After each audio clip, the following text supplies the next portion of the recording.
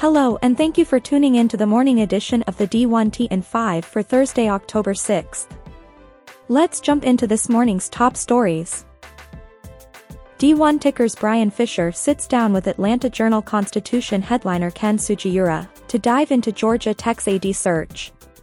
Sugiura details what Tech President Cabrera is looking for in a new leader, if the hire will mark a change for the institution in committing more resources to athletics, if sitting ADs are the target, and lots more. Sugiura, it caught my attention when the president said he was prepared to do anything in turning around the football program.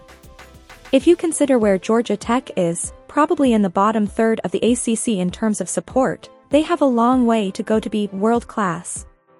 Time will tell what world-class means. College AD indicates Auburn has selected Turnkey ZRG to assist with its AD search. It's our understanding that Auburn interviewed firms early last week ahead of launching the search. The Tigers are also using Turnkey ZRG to find an associate AD for NIL. Looks like the role reports to Executive Associate AD and SWA Janane Paul. Stadium's Jeff Goodman on the slew of potential D1 Council and Transformation Committee changes reported yesterday. One D1 Council member of the idea of NCAA tourney expansion. There are all sorts of issues in college basketball, no shortage of things that need to be changed. The NCAA tourney is the one thing that doesn't need fixing. There was talk about expanding the NCAA tourney to somewhere around 88 to 90 teams. Basically, the idea is to have 25% of teams in every sport included in championship for that sport. However, plenty of opposition to this. Rightfully so. There is optimism that the runoff waivers will be a thing of the past, one member of the D1 Council told Stadium. The bar to get a second transfer waiver will likely be higher, they told Stadium. A coaching change would be an exception.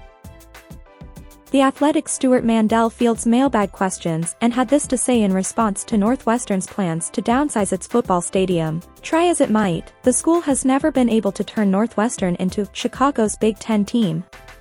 With that in mind, Northwestern really does not need to be playing in a 50,000-seat stadium.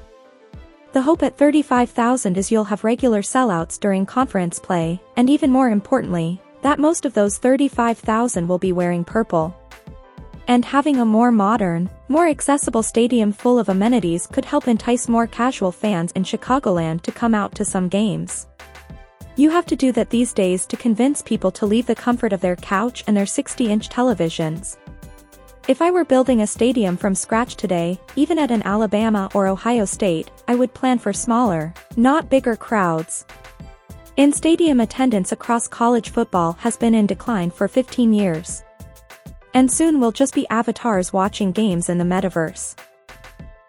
Collegiate Sports Connect announces Drake as its newest institutional partner.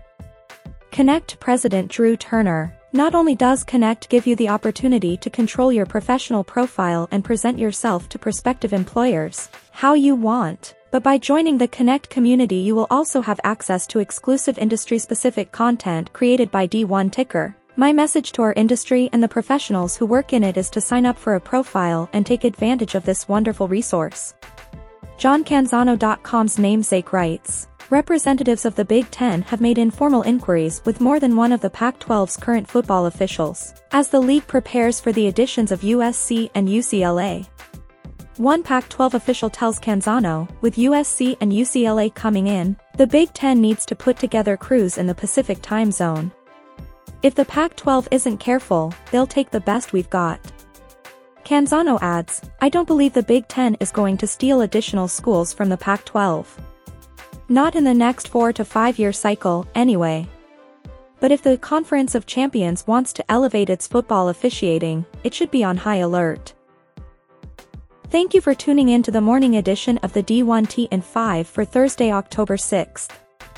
We'll see you back here this afternoon.